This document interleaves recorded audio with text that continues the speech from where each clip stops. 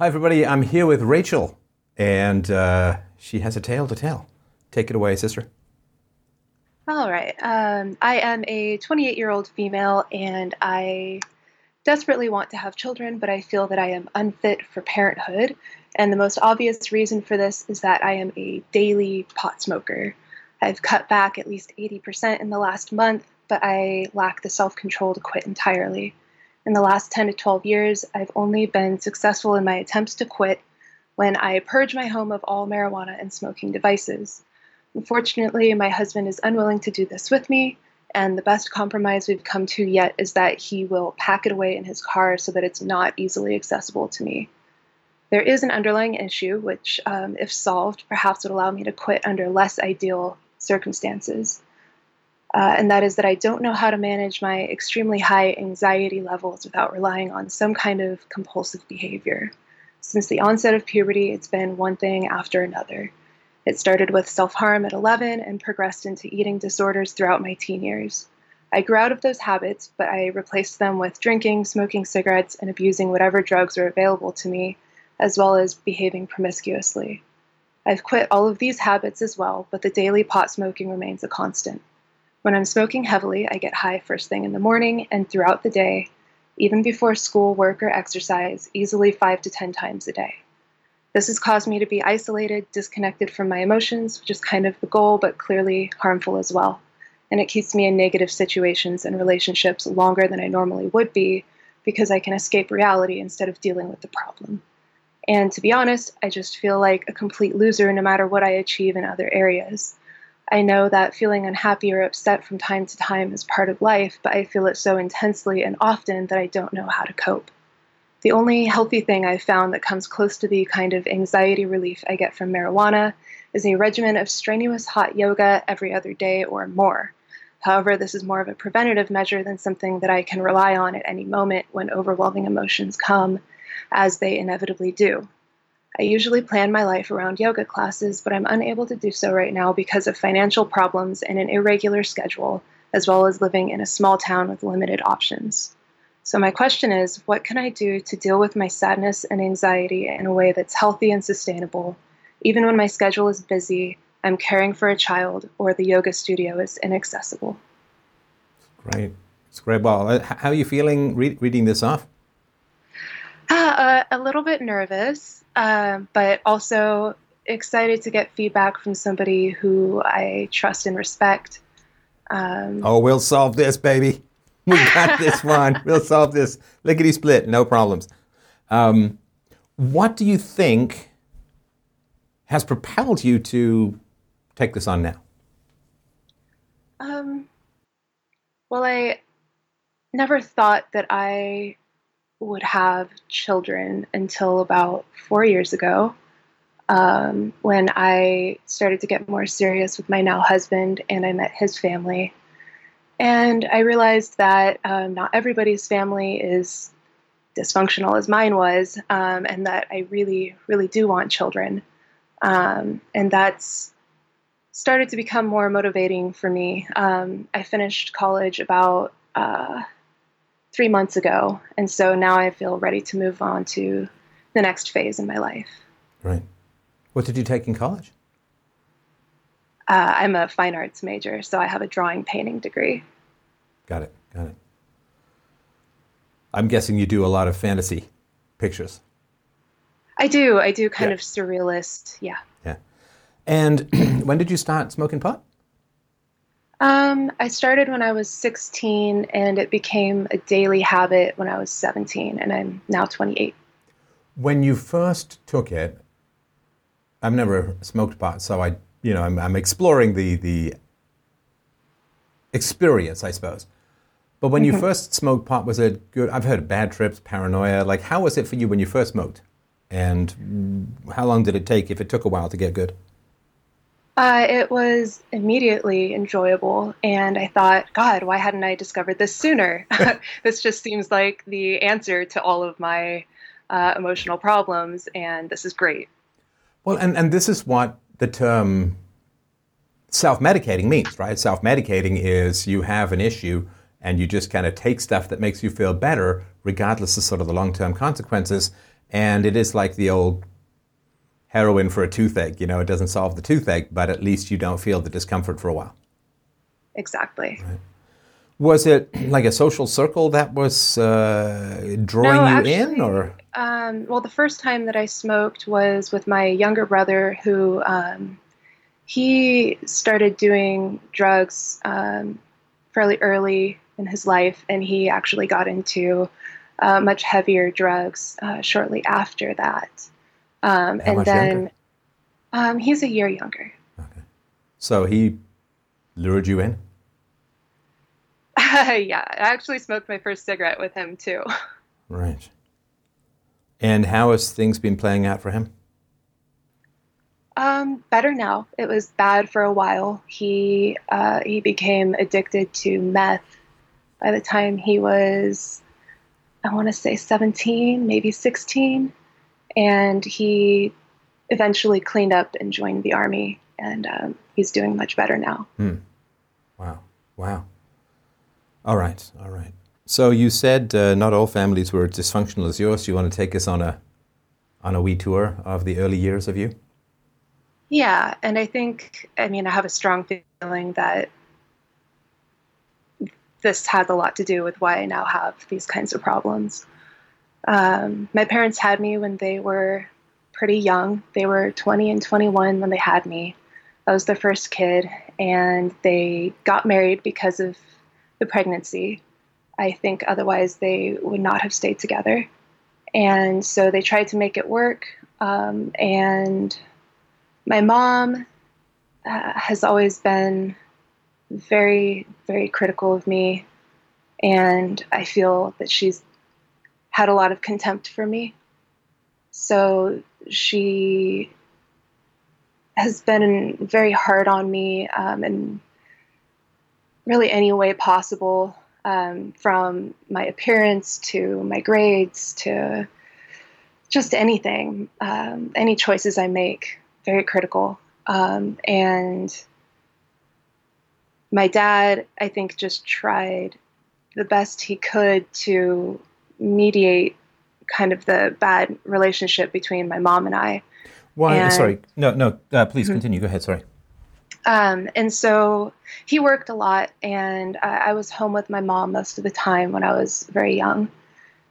He told me that she had already started hitting me by the time I was 3, and he hit my brother and I as well when we were kids, but it was different because it seemed like it was less out of frustration and more because he thought that was just the way to discipline.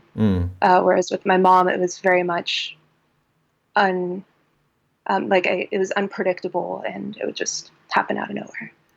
Well, and sorry to interrupt, but it's one of these funny things about modern society that it's not ever good to hit children, but if you have a really structured kind of society where you know what you're going to do, you know how things are supposed to work and so on, hitting children is less damaging. But if you hit children as if they're part of some superstructured society, and then it's like, hey man, go and do what you want, and here's some drugs, and here's sexual freedom and no consequences, then the hitting plus the licentiousness later is a weird combination. It's sort of like joining the army in order to get into a commune, if that makes any kind of sense. Like right. The early experience is just completely unmatched. Because people say, oh, well, but kids were hit throughout history. Kids were hit during the age of reason, then the age of light. It's like, yeah, but society was really structured back then. And so physical abuse or hitting matches a structured society in pragmatic ways. Again, it's not moral, it's not good, but it does. And right. Yet you have been hit as if you were going to go into some superstructured society, and then it's just like, turn you loose on the infinite n-dimensional plane of do what you feel. And that is a weird combo for people to manage. Yes. All right. So I'm sorry, you were just talking about, now your mother, when you say hit, because some people think, a little swat on the butt or rap on the back of the hand, kind of, smacky thing. But when you say hit, what do you mean? Spanking? Do you mean like hitting? She would hit us with whatever was handy, a wooden spoon, maybe a coat hanger, maybe her hand. Wow. Like leave marks kind of thing, or? No. Okay. Okay. Got it. So there for pain and shock, but not like lasting damage. Not injury. Right. Not Okay. injury. Okay. All right. So I started kindergarten and was considered a very bright child. I'm sorry, did you go to daycare? No, actually, my mom stayed home. Okay, got it. So considered a bright child? And my grandma watched us a lot as well. Right. So I was considered a very bright child. I already knew how to read when the other kids were just kind of learning the alphabet. So they pushed me into first grade instead. And I was therefore a year younger than all of my peers. And I think I was fairly anxious as a child, but also happy for the most part. So I don't remember that being a terrible time in my life. And then things started to change when I was 11. I became very, very depressed and very anxious. I started cutting myself. That's the end of the latency period, right? So you can coast for a while, particularly after the toddler storms, from sort of the age of 5 or 6 to 10 or 11. You can kind of coast on just kidhood. But then when your body starts to mature, you hit puberty or whatever, if you're not prepared for adulthood, things get pretty messed up pretty quickly. Like it's sort of like in school. Like you can decide not to go to particular classes. You can get behind on your reading. But then, when it gets close to exam time, it's like that all collides back on you, right? And so it's not too shocking to me that, it's what my daughter and I call grumble brain. Although with hers it's pretty mild, I'm sure, relative to yours. But it's when the anxiety starts to rise because it's like, okay, the giant exam called adulthood is looming and I'm kind of unprepared, and not through any fault of your own, but just the way your family was. Yes, and I was in a gifted program for academics, but I started to have a lot of trouble keeping up, and I didn't feel motivated anymore. I didn't want to do the work anymore, whereas in elementary school, I loved doing my homework, never missed a day, loved all my teachers. But then everything changed pretty quickly. I found it very hard socially. I didn't make a lot of friends. People kind of thought I was weird. So I withdrew. And did anything change at home? Well, my parents divorced at around when I was 12 or 13. So things were bad, right? Changing, yes. Yeah, it's easy to mistake. For those who've not been through a divorce in the home, lucky you, but people, it must have been tough when you were 12, or when it's like, no, it was all before. Like it was all the before stuff that leads to the divorce that is so, are they going to stay together? Can it be fixed? What can I do? And it's really stressful. Yeah, and I begged them to split up because they argued and screamed at each other so often, and I thought maybe if they split up, then there will be peace in the house and there won't be so much fighting and drama. And my dad would hit my mom and my mom would hit my dad. They were both pretty aggressive towards each other. My mom was very verbally abusive, and I think that she would provoke him sometimes on purpose. And he had a very bad temper. And so when they divorced, I moved out with my dad, and my brother stayed with my mom. And she was extremely, extremely angry with me and very resentful for that decision. Do you think that's why he ended up on harder drugs? It's hard to say. I think it may have happened either way because we actually bounced back and forth between the two parents quite often. I went to 6 different high schools, lived in maybe 10 different houses during that time. Why so many moves? And, well, I would stay with one parent until it felt like the emotional climate was absolutely unbearable, and then I would go live with the other parent. And so I would end up switching schools. And then also, when I was with my dad, we moved a lot because his income was unstable and we would be evicted frequently. Oh, gosh. Right. Right. You said, sorry, is there more you wanted to add about this? Because I wanted to not go past the early to mid-childhood stuff. No. All right. This is a pet peeve of mine, nothing to do with anything you've talked about regarding you, but it's a pet peeve of mine, so please forgive me if I uncork for just a moment. Sure. I may raise my voice, but I'm not yelling at you. I'm just emphatic near you. But the hypercritical people, God, they're always such losers. You know, so you were saying how your mom was like really critical of you and negative and contemptuous of you, right?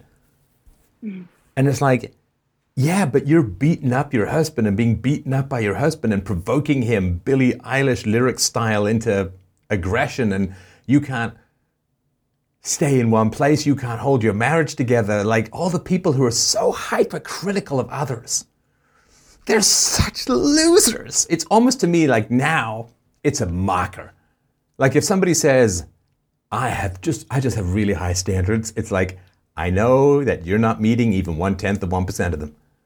You know, the people who lord it over others and lecture them and have contempt for all of their failures to meet these lofty, idealistic, platonic standards of excellence and virtue and so on, they're just such steaming, hyping, smelly pits of massive porridge-faced human dysfunction. And it drives me crazy. It's been one of these things that, I mean, I just don't hang out with critical people for obvious reasons, right? But you see it on the internet. I don't hang out with critical people, but I do have a minor presence on the internet, and occasionally I get these lectures. Like this one guy was posting saying, you know, Stef, you really got to go back on Joe Rogan because you're too isolated. Like just, you know, giving me all these lectures. Or the people who say, Stef, I know how to help you really engage in social media, right? And I look at them and they have like 12 followers, and it's like, oh, come on, right? But this hypercritical, everybody knows what you should be doing, everyone tells you what you should be doing, and they show no success in what they're lecturing other people in any way, shape, or form, right? Like your mom was probably like, well, it's important to be nice and polite and good, but she couldn't manage any of it. And the thing about this hypercriticism, and I've said this before on the show, but it's been a long time, so I'm going to mention it again. See, the hypercritical people, they think they're controlling you or they're controlling me, but they're not. Because, I mean, just speaking for myself, I'll just keep going on and doing my thing, right? But they are trapping themselves because they've created this universe where you put one foot theoretically wrong and all of the flame-based sword of Damocles fall down upon your most sensitive, soulful spots and rend you limb from limb, right? That you just get sliced and diced up Fruit Ninja style. And they don't actually trap others. I mean, anyone with a brain. They trap themselves. There's this hypercriticism. I mean, I just walk through it like a bunch of cobwebs, right? But it turns into iron bars behind me and they're stuck there. And this hypercriticism stuff. There's people I will take great feedback from and I will ask them for feedback and I will course correct based, but you know, just the average person, you know. So anyway, I just wanted to point that out because I don't know where you sit emotionally with regards to your mom and your mom's criticisms and so on, but your mom sounds like an intergalactic black hole loser clusterfrack of the gods. And I just hope that that's part of the perspective in your mind when you think about her endless drip, drip, acid Chinese water drop criticisms of you.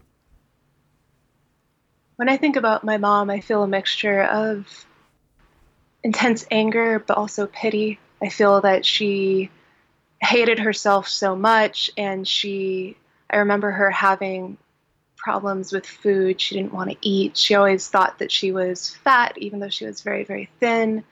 And so thinking about her telling me to suck my belly in and not look so chubby when I'm in elementary school makes sense in that context. It was herself that she had a problem with, and it seemed like it was projected onto me. And how's that all played out for her?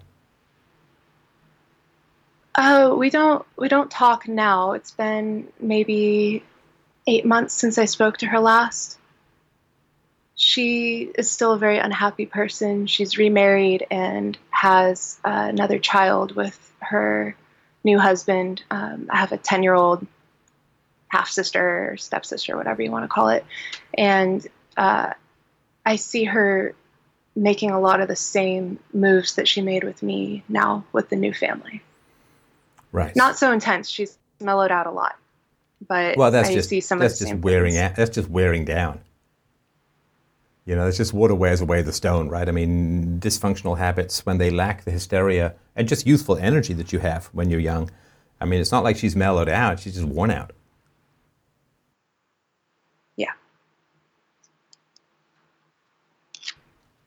And it means also that she's married a weak man, right?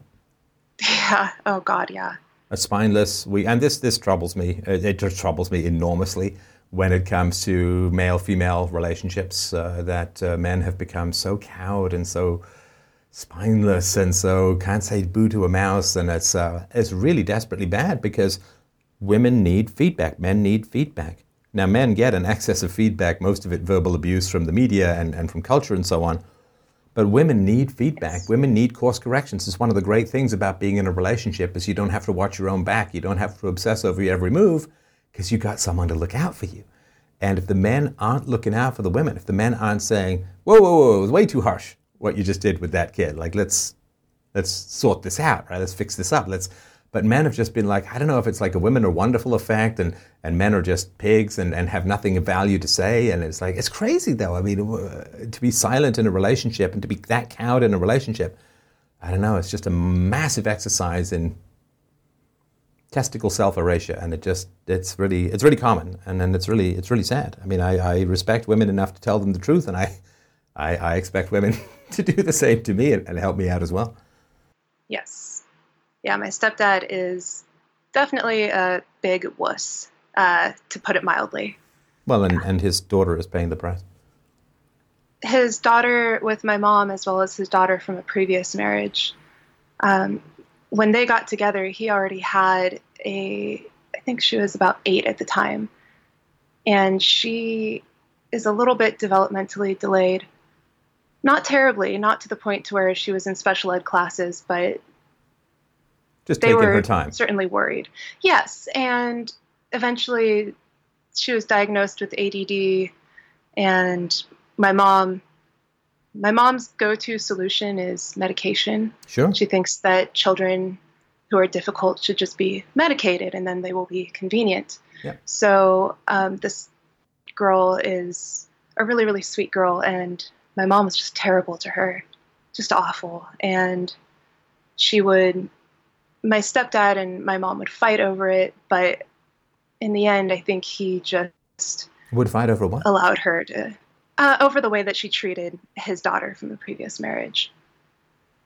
She was very cruel to her. She would get frustrated. She would accuse her of, my mom did this with me too. She would always accuse me of being manipulative or...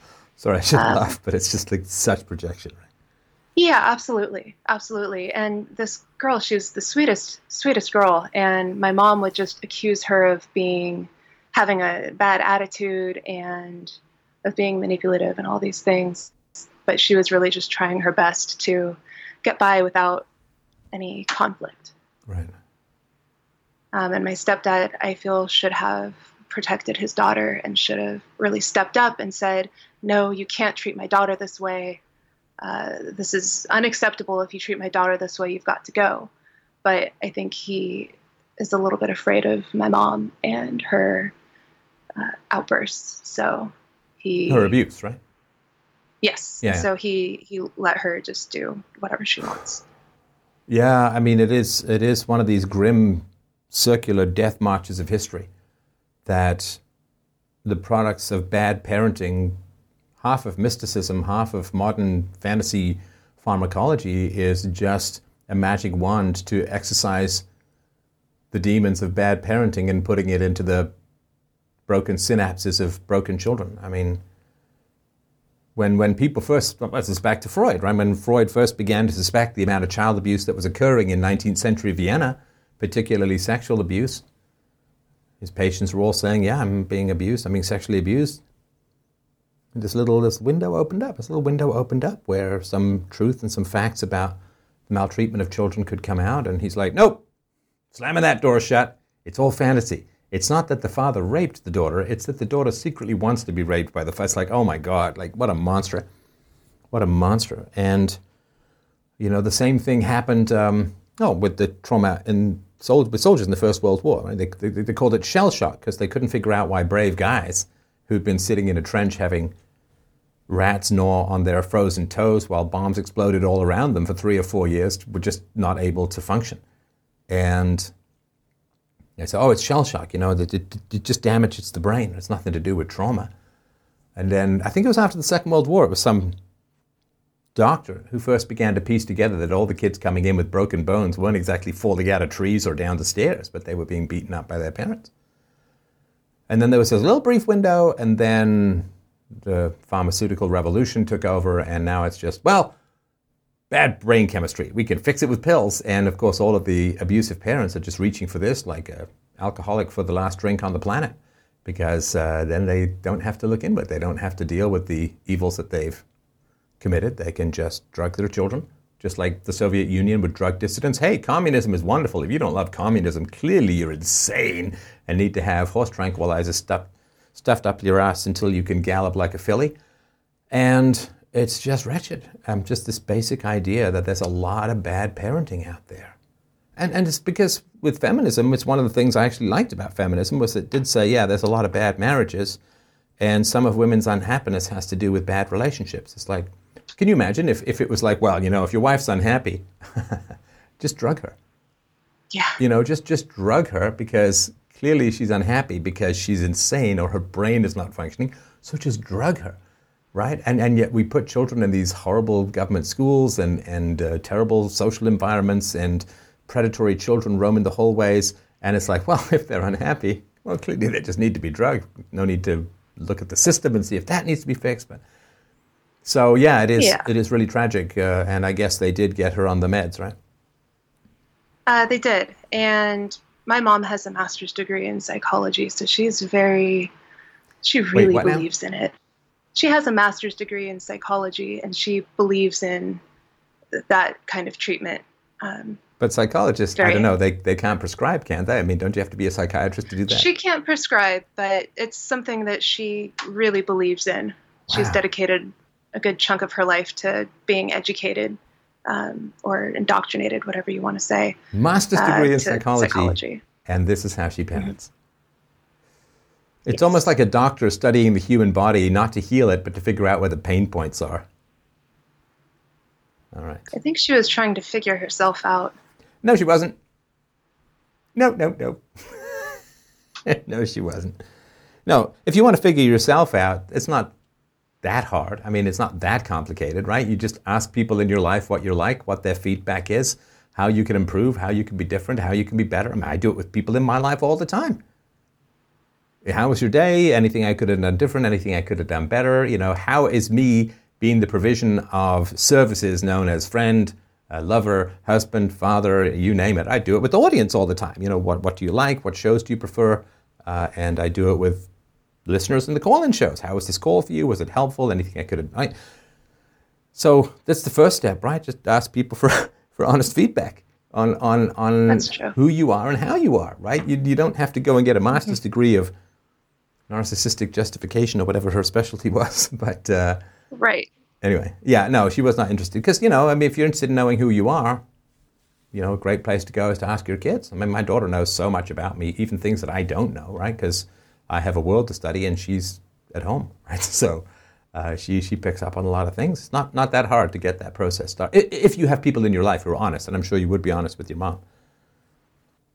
At that time, yes. Now it's interesting. When I was a teenager, I had no problem telling her exactly what I thought. But when I became an adult, somehow I started to placate her more. I really wanted to have a relationship with her, and I really tried for 10 years after I moved out to be close with her and to try to heal some of the damage. And what that really was just me not being truthful. Right. Which is why I eventually just cut contact completely. Yeah, it's funny. There is a lot of truth told to parents in the teenage storms, right? It's harsh. and sometimes ugly, but then, of course, sometimes the truth that need to be told are harsh and ugly. There's a lot of truth to be told in the teenage storms, and it does, yeah, you're right, late teens, early 20s, you just diminish. And I think that's just giving up. That's just like, just giving up on, and then you just kind of tread water for a while, and then often it just drowns.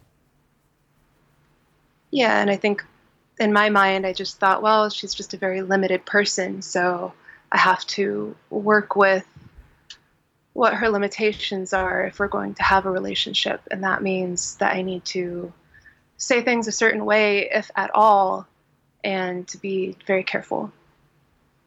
Right. Now, what happened 8 months ago?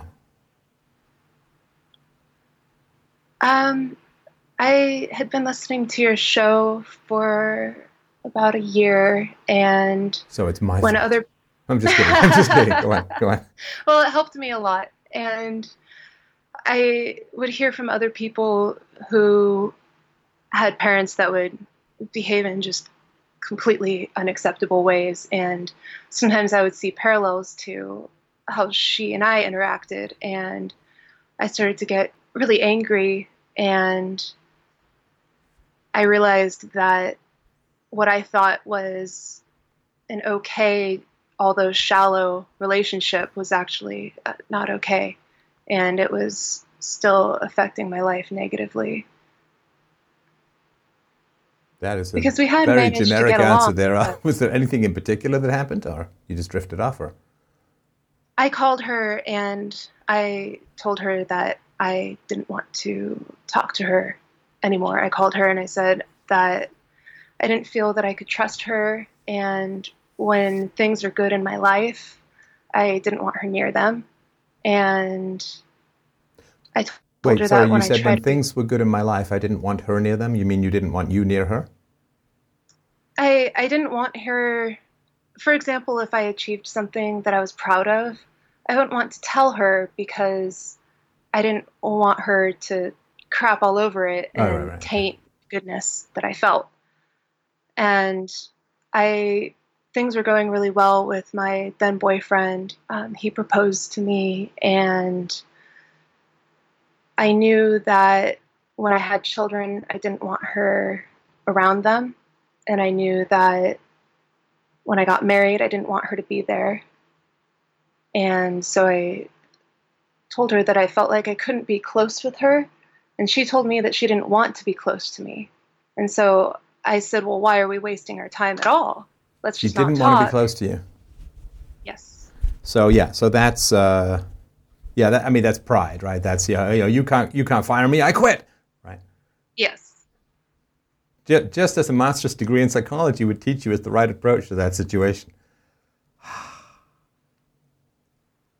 All right.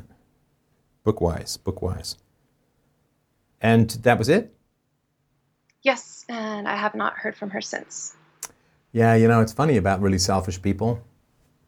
We bend over backwards to accommodate them and try and find a way. But then if we're not around them, they don't miss us. We go through all this storm and stress to maintain these relationships. It's kind of pointless. It's like, because if the person's really selfish, you've never been there for them emotionally, right? Because you can't hit someone that you love. I mean, that's how the person has dehumanized you in their mind, right? Like they've made you this alien other or whatever. And so if you've never been a real person in someone's mind, and you leave them, other than some of the social stigma, but they don't miss you, like, because you were never there, really. And it's a funny thing that you only kind of learn on the other side. I think it might have been a bit of a relief for her, to be honest, because well, if the alternative was you telling her the truth, yeah, I'm pretty sure it was. That, and I think she didn't feel that I lived up to how I should be in order for her to look good, if that makes sense. Yeah. She really wanted me to be a certain way so that she would have the social clout, and I did not give that to her. Right.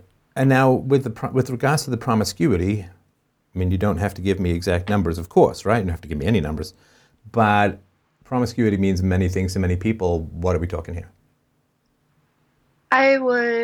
When I was between the ages of 16 and really only for a year and a half to 2 years, 16 to 18,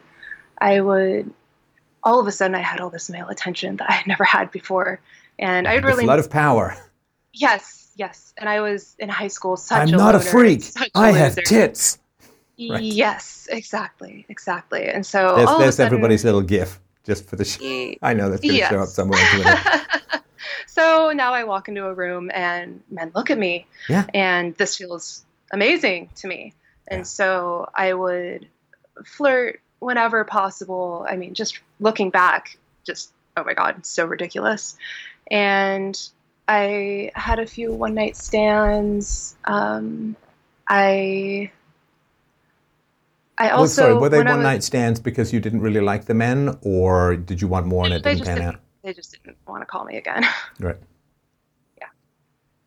And so that happened a couple times. And the main thing that sticks out from that time, though, and I think what kind of launched that period for me, was when I was 16, I began a kind of relationship with somebody I would now consider a pedophile.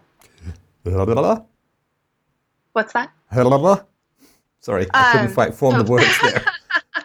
Sorry, I started a relationship with somebody. Oh, no, I heard the words. I just... Yeah.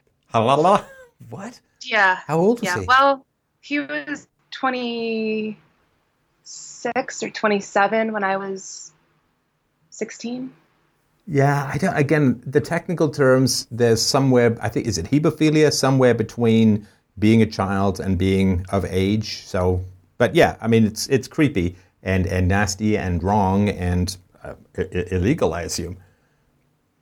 Yes, illegal, definitely. And now that I'm that age, the idea of having a 16-year-old boyfriend is just disgusting. I would never consider anything like that. I mean, when I see a 16-year-old, I think they're a kid. Oh, yeah. It's like, let's make out, then I'll teach you how to shave. It's like, that's just bad all around. Just bad all around. Yep. How did you meet this creep? At a Starbucks, of all places, in line. Wow. Yeah. Guy was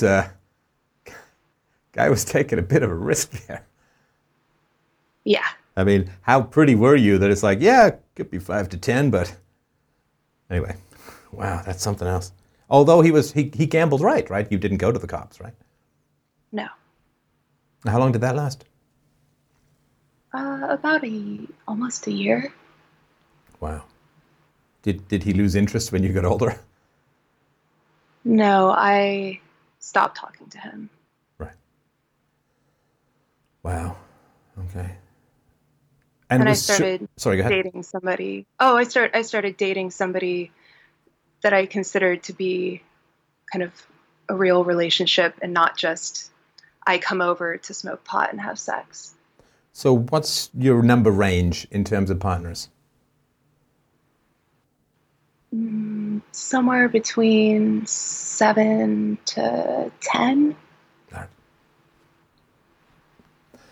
And was it shortly after this you met the man who became your husband?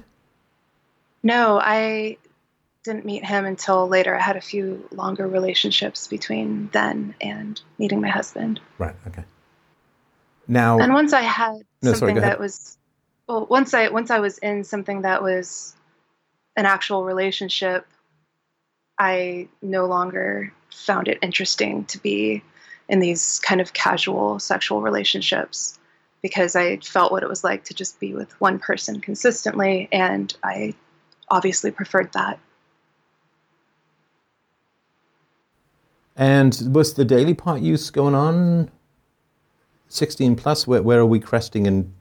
It started when I was with the older guy when I was 16 because he manufactured marijuana products for the dispensaries.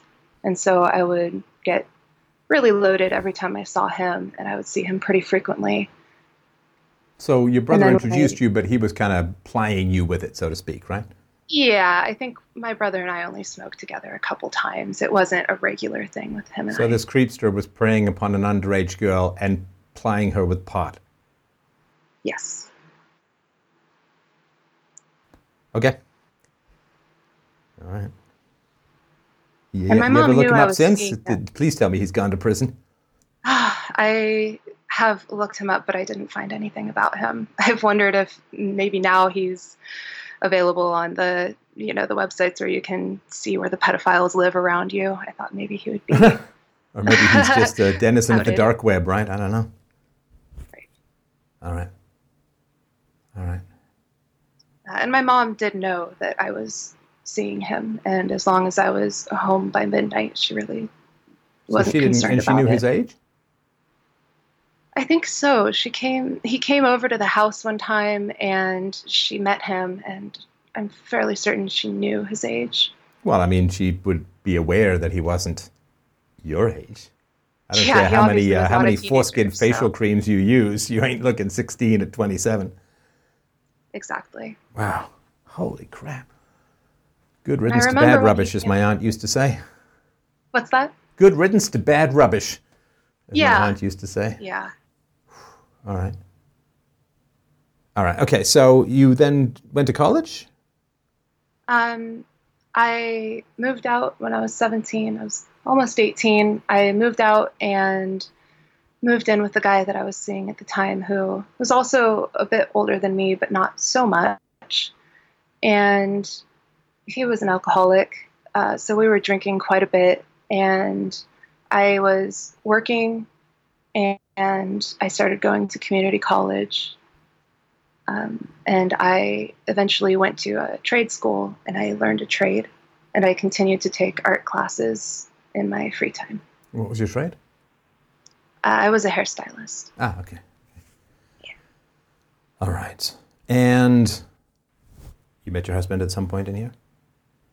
Yeah, so I had a couple more relationships after that were a bit longer and definitely not great. And I ended a 4-year relationship at the same time that my husband's then fiance ended their relationship. And he and I had been friends for a couple years at that point, and I had always really liked him, but I didn't want to make a move because I was with somebody and he was with somebody, and so I really just kept it buttoned up. And so when we were both single, we pretty much immediately dove into a relationship together. You mean shortly after the breakups of your existing relationships? Yes. Like what time frame are we talking here? This is about... Oh, no, I mean, sorry, time frame between, let's say, his fiancée between dumping the him and two. dating you? Oh, God, almost immediately. Maybe a month. Right. Not a lot of time to pounced. process and learn lessons, though, right?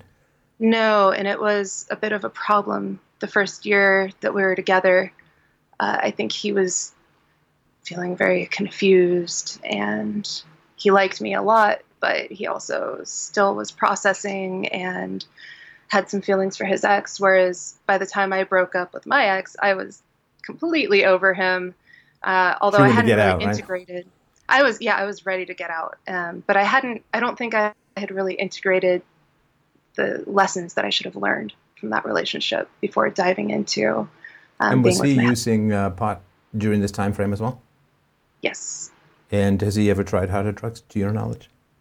No, he hasn't. And is his smoking schedule similar to yours?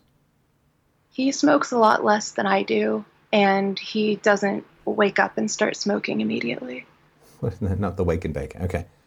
Right. All right. So now you want to have kids. Yes. And you've got your pot down to what?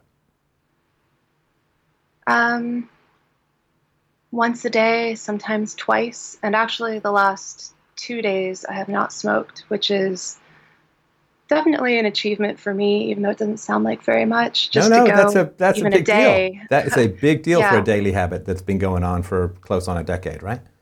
Yes. it Yeah, is that's a deal. big deal. And how do you feel? I feel more confident because once I get past a couple days, I start to feel like well, now I can't smoke because then the 2 days that I Yeah, it's a reset. resisted Yeah. would be a waste. Yes. Right. Right. Well, congratulations. Good for you. Thank you. Would your husband say that you were addicted if he was asked? Yes. And trusted whoever was asking? Yes. Right. And does he want to quit as well? Or I guess not, right?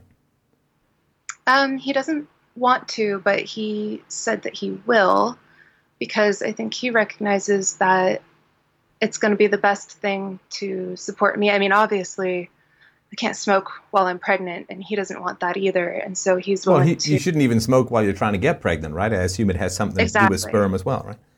Exactly. And so he's willing to quit.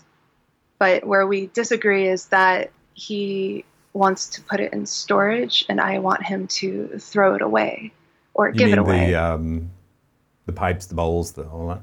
Yes. Yeah, okay. Yes. So he wants like an option for down the road? Yes. And what is his reasoning behind that? Is it like, well, I just think I'm going to need it, or I like it and I don't want to quit, I'm not addicted, or what? I think both. I think to him, he says that it's not a big problem for him and it's much easier for him to quit. But he likes it. And when we met, he smoked, and now I'm asking him not to, even though I married him knowing that he smokes. Well, that's not the greatest of arguments. I mean, that's not, we're not allowed to change from the moment we meet someone ever because that's who you are.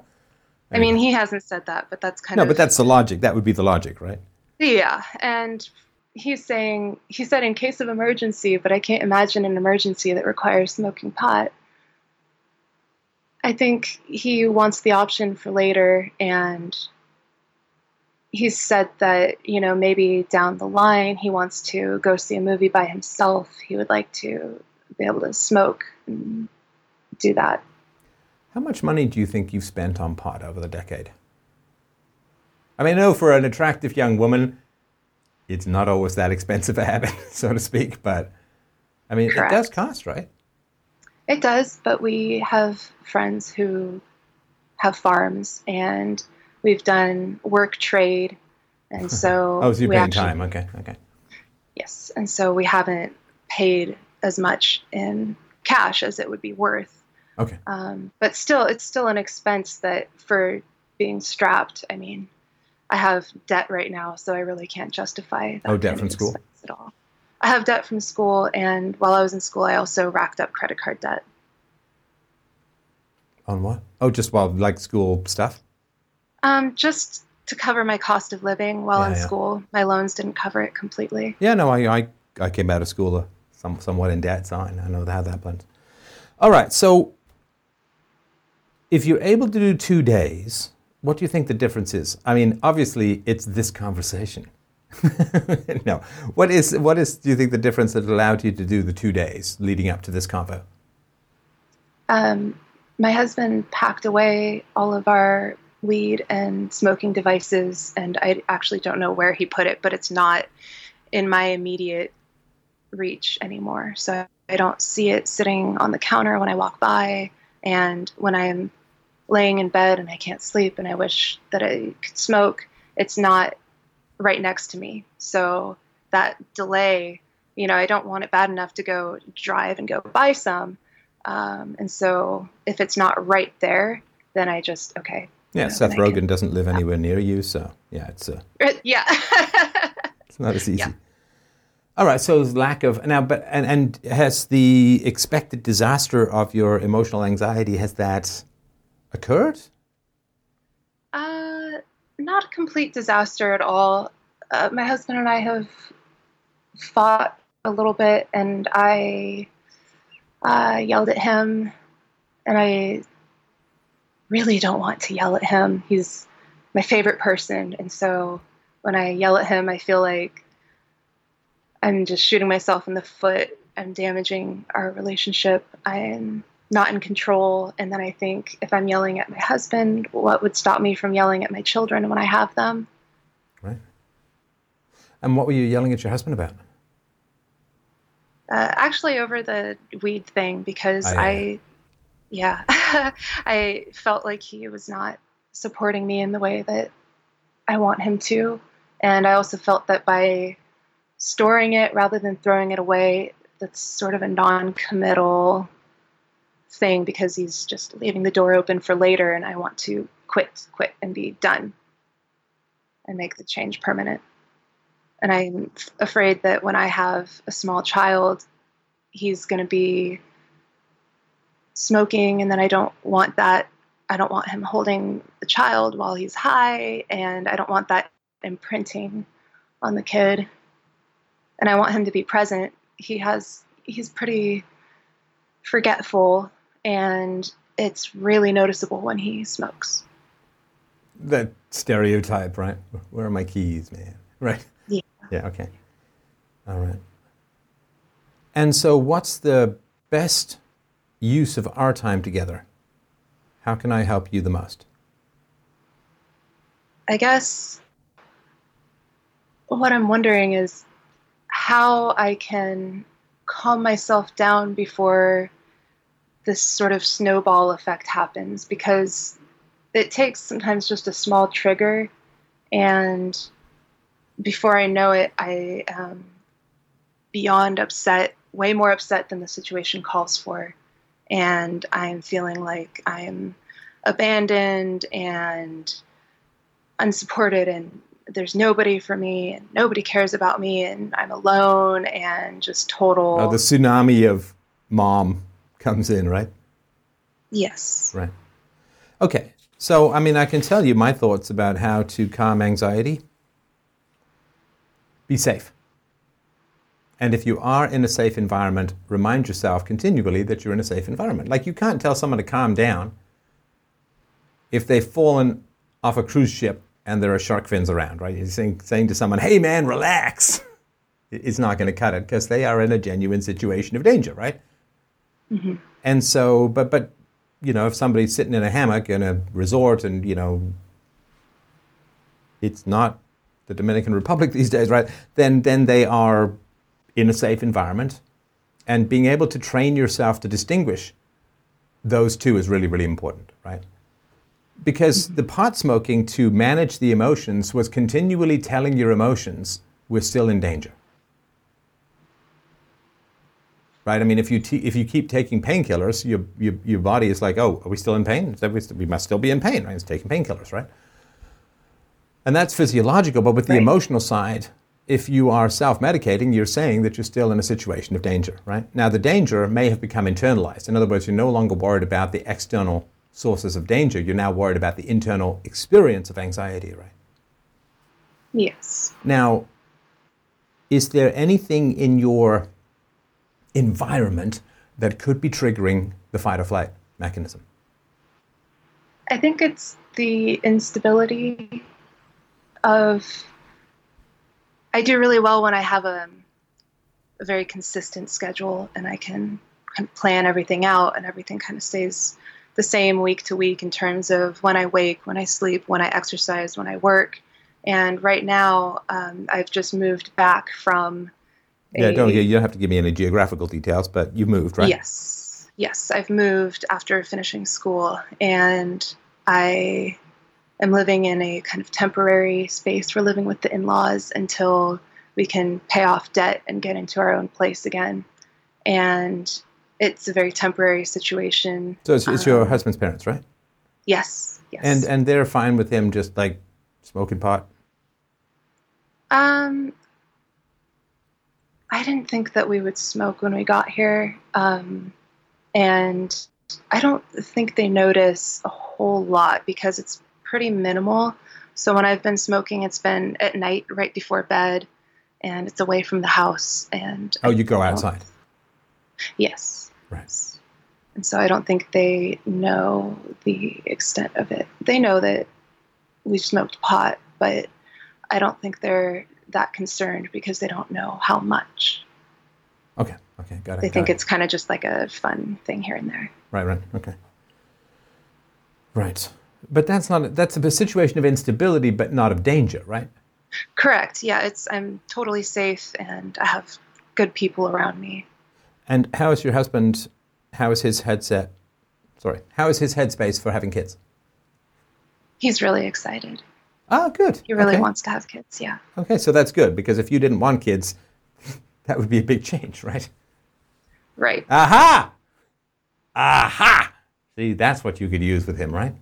Because when you got together, you didn't want to have kids, right? Now you do want to have kids, and he's very excited about that, right? Yes. So look at that. You changed. Yeah. So he can give up the pot. Oh, I smoked pot when you met me. It's like, yeah, I didn't want kids when you met me. You're happy I changed, aren't you? Yeah. That's your little. Now you don't have to. See, when you have like ironclad logic, you don't need to raise your voice, right? I still do sometimes, but you don't have to. Right? You get that certainty of logic, right? I don't think he sees it as something that would be terribly negative for a parent to do, as long as it's out of sight of the kids. But well, okay, no. Okay, this bit's just for him. Okay, it's just for him. All right, so you don't even have to listen to this pot, dude. You can't be smoking pot around your kids. You can't. You can't. First of all, you need to be alert, and you need to be emotionally present. You need not be lost in yourself. You need not be on the fog of the green or anything like that. You need to be present for your children. And you never know when an emergency might happen, right?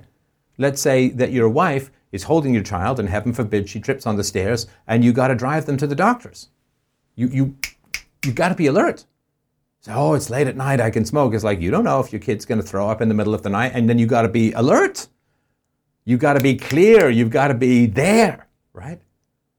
I've never been a drinker, but I've not had more than a light beer or maybe a beer, one or two, maybe a week in 10 years. Because I got to be alert. That's just the deal. If you're home alone, you don't have kids, you're home with another adult, well, even if you're another adult, but, disasters aren't going to happen usually. But parenting is just a hop, skip, and a jump from the chasm of disaster at all times. You just have to be paranoid in a good way. And so, no, you can't. Now you say, oh, well, when your kids get older, and it's like, yeah, but come on. So let's say you can wait till your kids are 16, right? And let's say you have kids next year or two, right? Okay.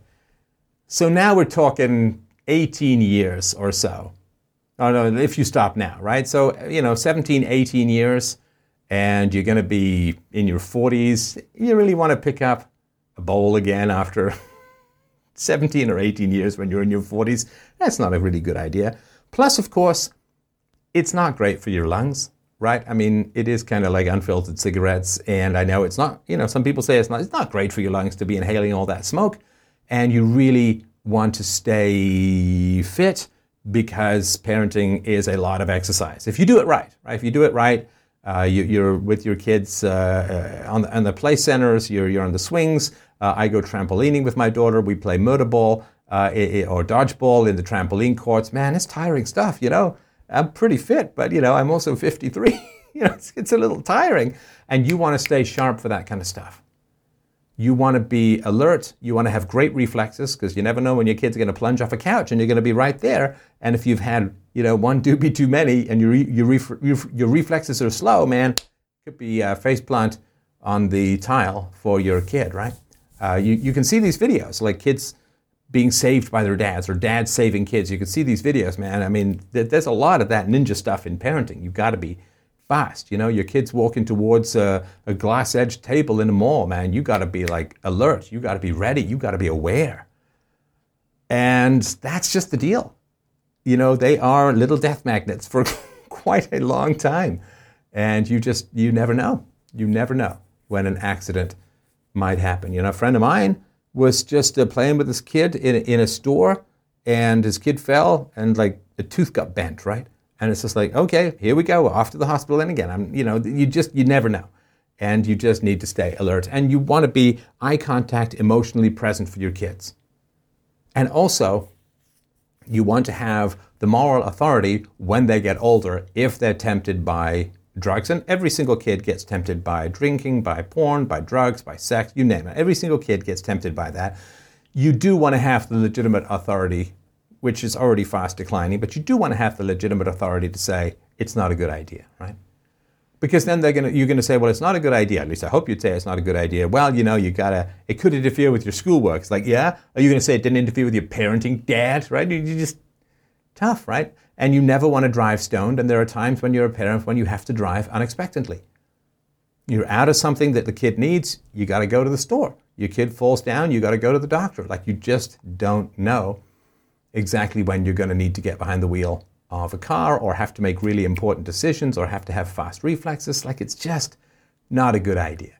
And if you're willing to smoke pot, even though all of this stuff is not a good idea. And this, it doesn't really apply to cigarettes as much, although with cigarettes there is, just don't do it when you're sleepy. But cigarettes don't cloud your judgment, right? It applies to alcohol, it applies to drugs, of course, and to a variety of other things. But whatever's going to cloud you or slow you down, it's just not fair for your kids. Your kids need the very best of you, and pot is going to just take that away. And so if you say, well, okay, after this, well, yeah, but I still want to smoke, it's like, well, then you're an addict, right? Because it's a really good case. It's a really good case as to why it's better for your kids and safer for your kids and better for your life as a whole. Like, let's say you are stoned, your kid falls down, you got to drive to the doctor, you get pulled over, you get a ticket, driving under the influence, it's a big mess. So if after all of this you say, well, I still want to smoke pot, it's like, okay, well then you're addicted, right? And then you have to treat that as an addiction, which means you have to fight it, right? It's not a good idea. I don't like pot in general. I don't like alcohol as a whole. You mow the lawn, it's 40 degrees outside, yeah, have a light beer, have a beer, that's not the end of the world, right? But as a whole, alcohol is, it's beer for guys and wine for girls, right? That's the bad combo in general. But, yeah, just don't do it. Just don't do it. And, you'll feel better, right? You'll save money, your lungs will be clearer, your head will be clearer. There are some risks associated with long-term chronic pot smoking. There have been studies that show it costs your IQ. There have been studies that show it's bad for your lungs. So, just don't do it, right? So that hopefully will be enough for him to make the case. And look, wouldn't you rather have a child than a reefer, right? Oh, come on, wouldn't you rather have a child than pot? If you had to choose, right? And ideally you should, right? It wouldn't make much sense to say, well, I want to keep being stoned rather than being a dad, right? And again, I know it's intermittent and all that kind of stuff, but yeah, I would say the way that, just say, okay, when my kid's 16, I'll look into it again. Yeah, okay, and you probably won't want to do it at that point, but I think that would be the case that I would make for it, if that makes sense. Yeah, and thank you for that. He and I listened to your show together, and he respects your opinion a lot, so I think that's really valuable. Yeah, put this on while you're making a baby, and this will solve it all for you. Little to the left, man. Okay. Get the romance going. Yeah, that's right. Little big tidy forehead, some candlelight, and half a glass of wine. So yeah, I would say that if you can just keep reminding yourself that you are in a safe place, right? You've got a husband who loves you. You can do 2 days without pot. And if you can do 2 days without pot, you can do 3, 4, and 5.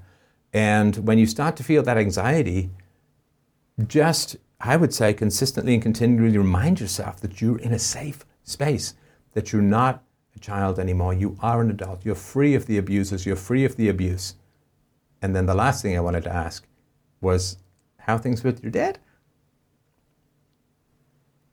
My dad, things were not good when I was growing up, but I think now he is very remorseful about that.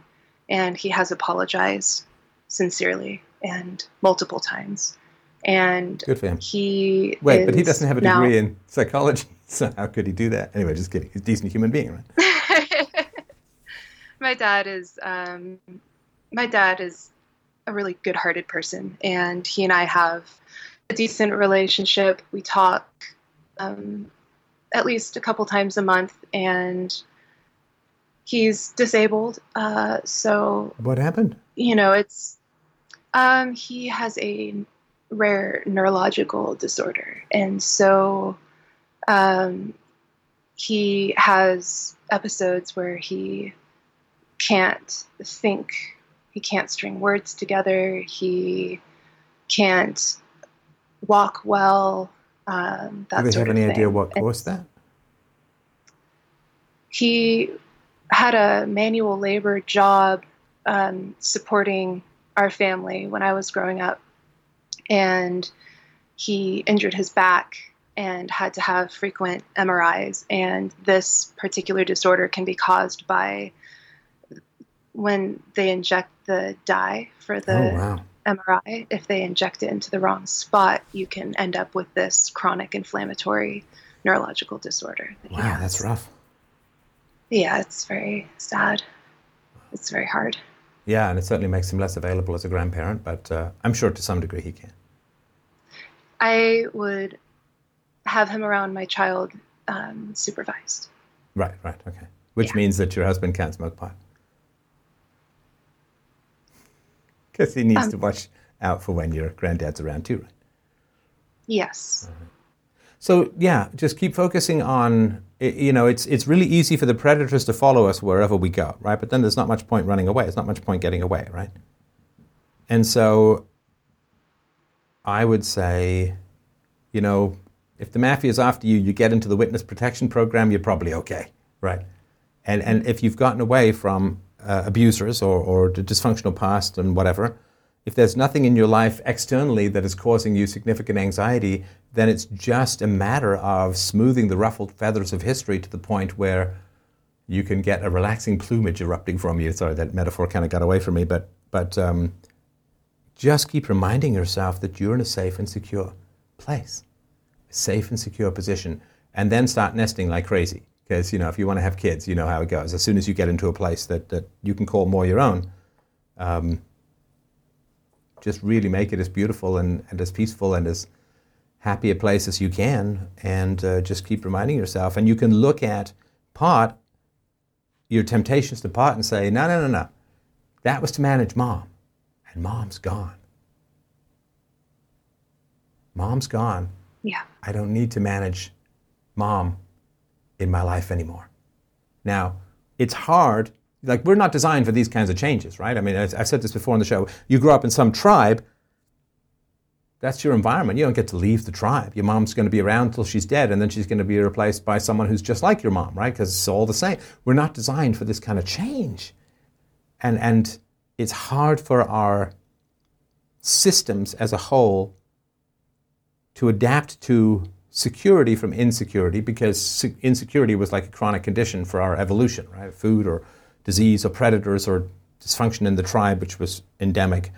So just, tell your jets to calm down, to cool down, that you have escaped the human zoo, and it's really only been possible for the last little while in human history to actually escape the human zoo, right? Some people did it by moving to America from Europe. Some people do it by moving away from abusive parents. Some people do it by getting out of bad marriages or whatever. But there is a way to get away from the predators. And if you can get away from the predators, that's great. And then you have to get away from the effects of the predators, which means to calm your system down, to say, thank you for your service. The war is over. You are decommissioned. Yes. Okay. All right. How satisfied are you with that answer? I feel like there's something else you wanted to mention. I think that's very helpful, and I'm definitely going to think it over some more when we're off the call. Relaxation tapes can be pretty good too. Relaxation tapes can be pretty good too. Yeah. And yoga, I guess, right? You do the yoga. So. Yes, Sorry, go ahead. Yes.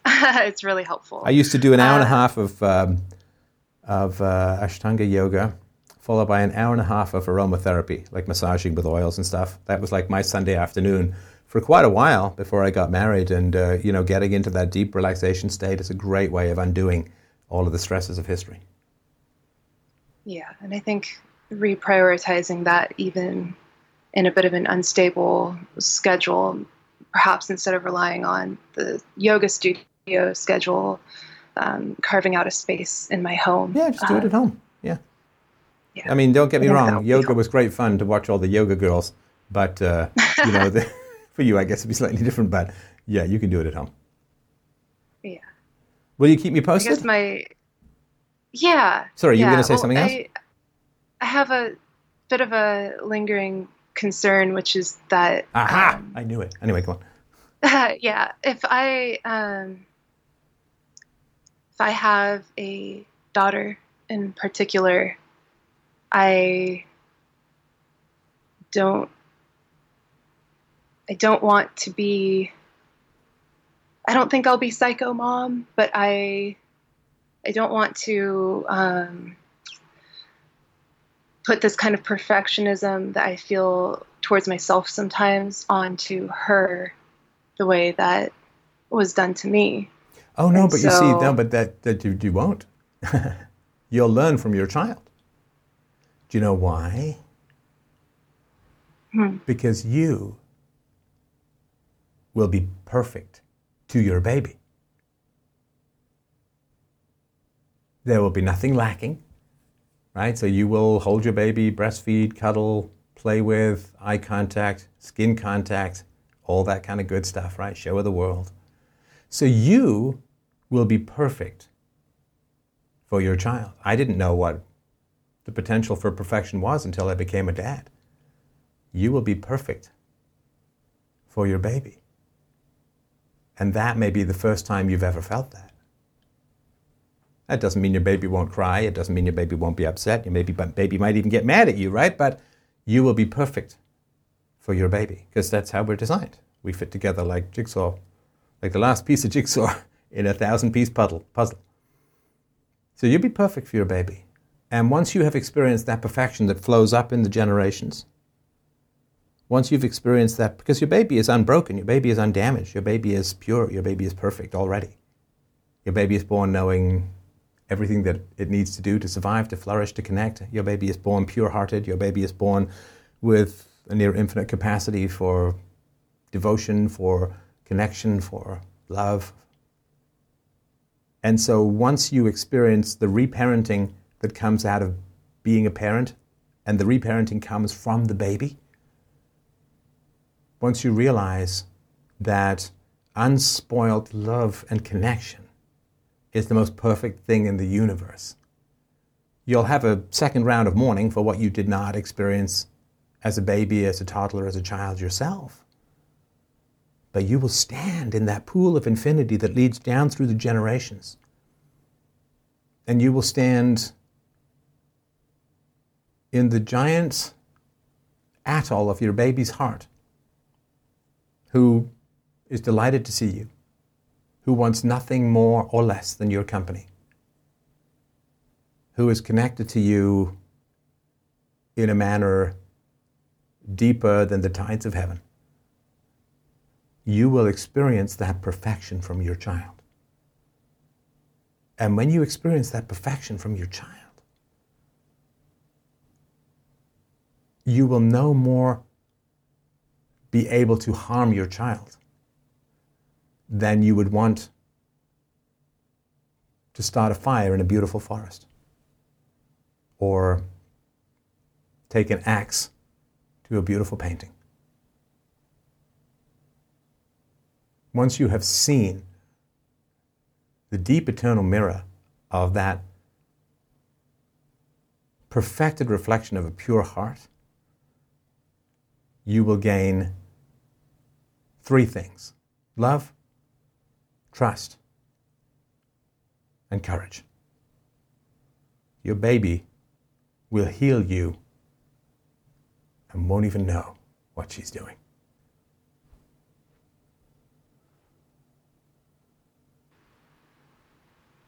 wow, that is incredibly reassuring. Thank you. At least that's how it worked for me. I'm sure it'll work for you. I'm sure it'll work for you the same way. That's the beauty of parenthood. That's what makes it, in the early days, that's what makes it worthwhile. So worthwhile. So healing. And then because your baby is the complete opposite of your mother, you'll never become your mother. That's the inoculation, right? That's the antidote. My child is the complete opposite of my mother, which means My mother has no hold in our relationship. They don't even speak the same language. They're in opposite physics land. They're not even in the same dimension. They can't possibly overlap or interact. My baby is the inoculation against the return of my mother. It's beautiful. She's a gift from her first breath. From before her first breath, she was the greatest gift. And she doesn't even know. And that's good that she doesn't know. But that is your inoculation against your mother.